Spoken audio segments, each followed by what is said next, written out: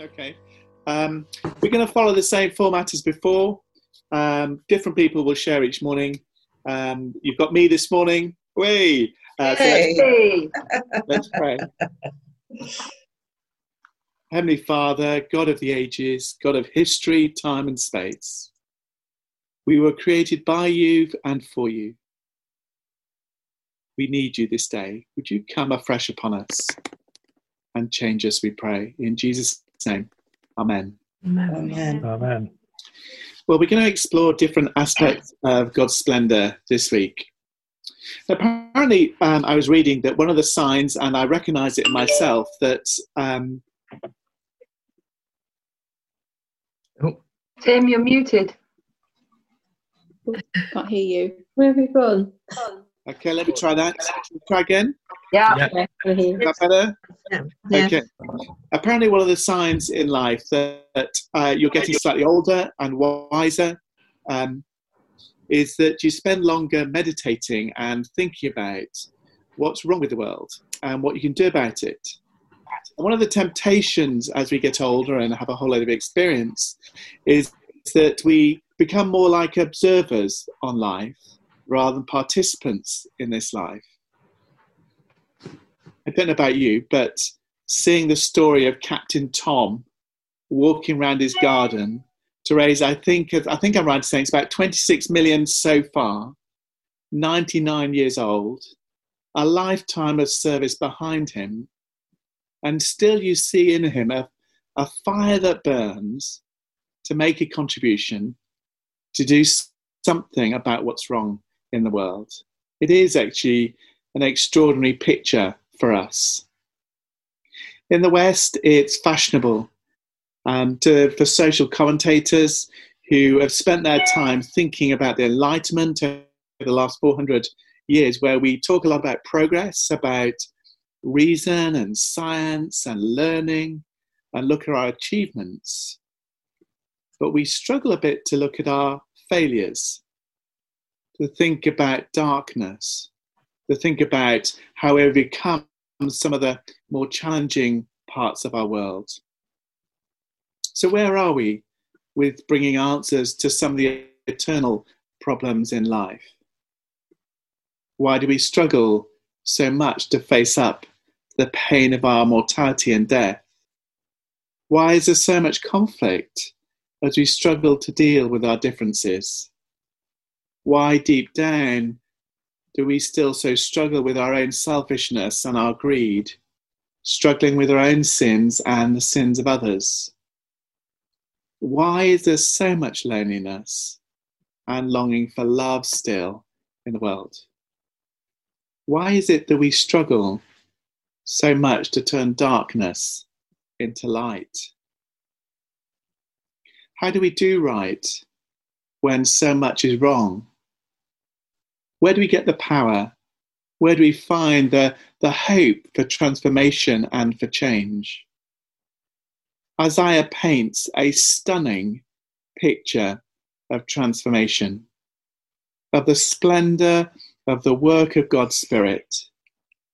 God's Spirit is active and dynamic, not passive in the darkness, but changing darkness to light.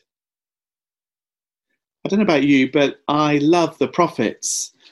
I love the straight speaking and the clear speaking that we find in the prophetic books. I love the fact that they treasure what God thinks, what God wants, and what God says. The prophet's concerns are slightly different to the teacher's concerns. There's an urgency and an immediacy to the prophet's concerns. God has something to say to us now. And what we find, and sometimes if you read through the prophets in the Old Testament, they're incredibly harsh and are full of kind of doom. The prophets are also longing to see a turning, longing to get us back towards God, towards his kingdom, to be redemptive, and to save us from the fallenness of our human condition. The words we read from Isaiah 61 were written, bear in mind, nearly 3,000 years ago. Isaiah prophesied in the 8th century BC, combining prophecies, as you'll read, of great hope, but also of doom. This last section in the book of Isaiah shows God bringing comfort and hope to his people. That even in chaos, even in exile, even in difficulty, God is about his work of bringing restoration. God will act, and we will re-establish his righteousness. I know what, for me, one of the most beautiful pictures of the Spirit of God at work are the stories of lives changed in our lives. I don't know about you, but when I hear someone share a story of what God has done for them, it's amazing in building our faith. The Holy Spirit is dynamic, active, changing. God is at work by his Spirit, even in the places, and actually very much in the places where righteousness looks impossible. God is able by his Spirit. So what is the splendour of God's Spirit at work in? These are the verses from Isaiah 61. What do we see? We see that the poor aren't ignored. They're actually honoured with news, good news that's preached to them. We see that the brokenhearted are healed and broken, that they're put back together and binding up their wounds. We see that the captives are set free, released. We see those who are consumed by the darkness as prisoners find release.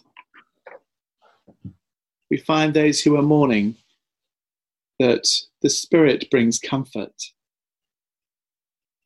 That where there are ashes, devastation, that God brings a crown of beauty.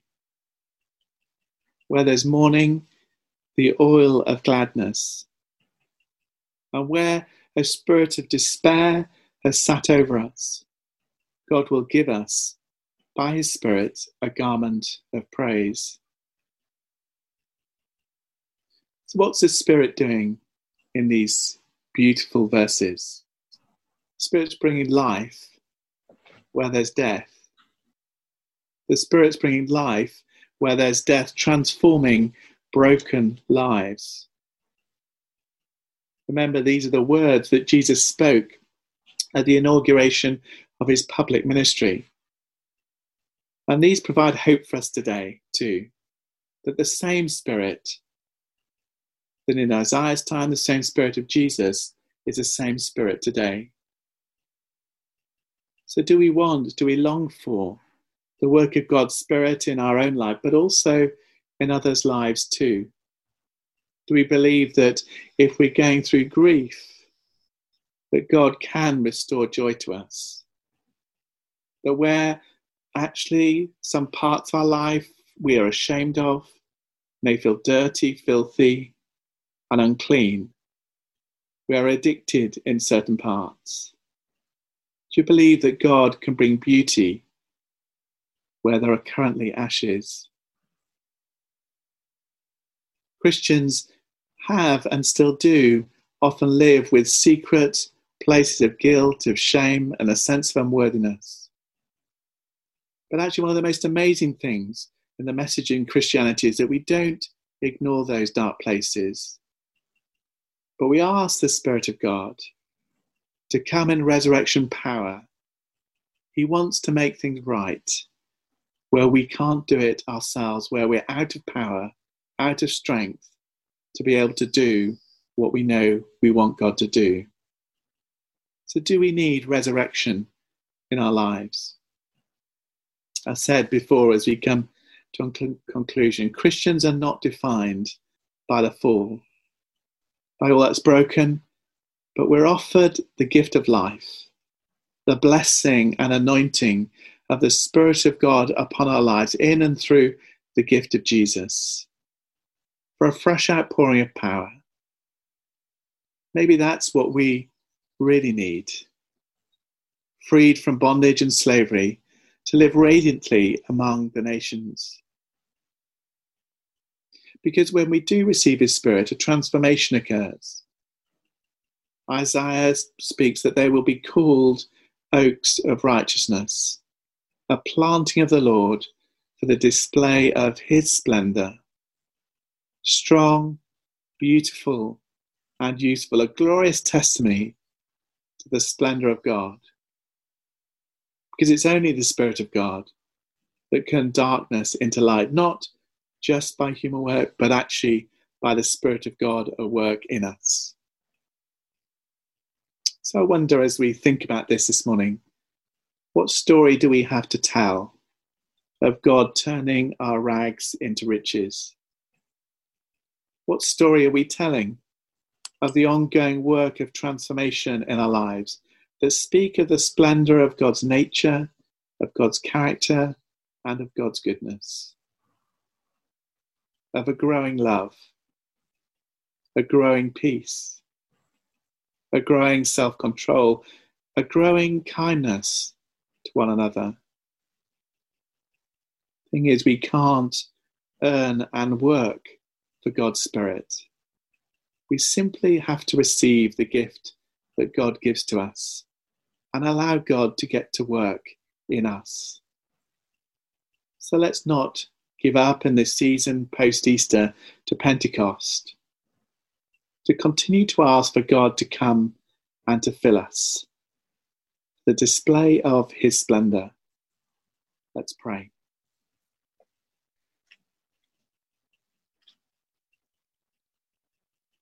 Heavenly Father, I want to thank you again this morning in my own life, that you don't see what I see, that your ways are higher than my ways, your thoughts beyond my thoughts.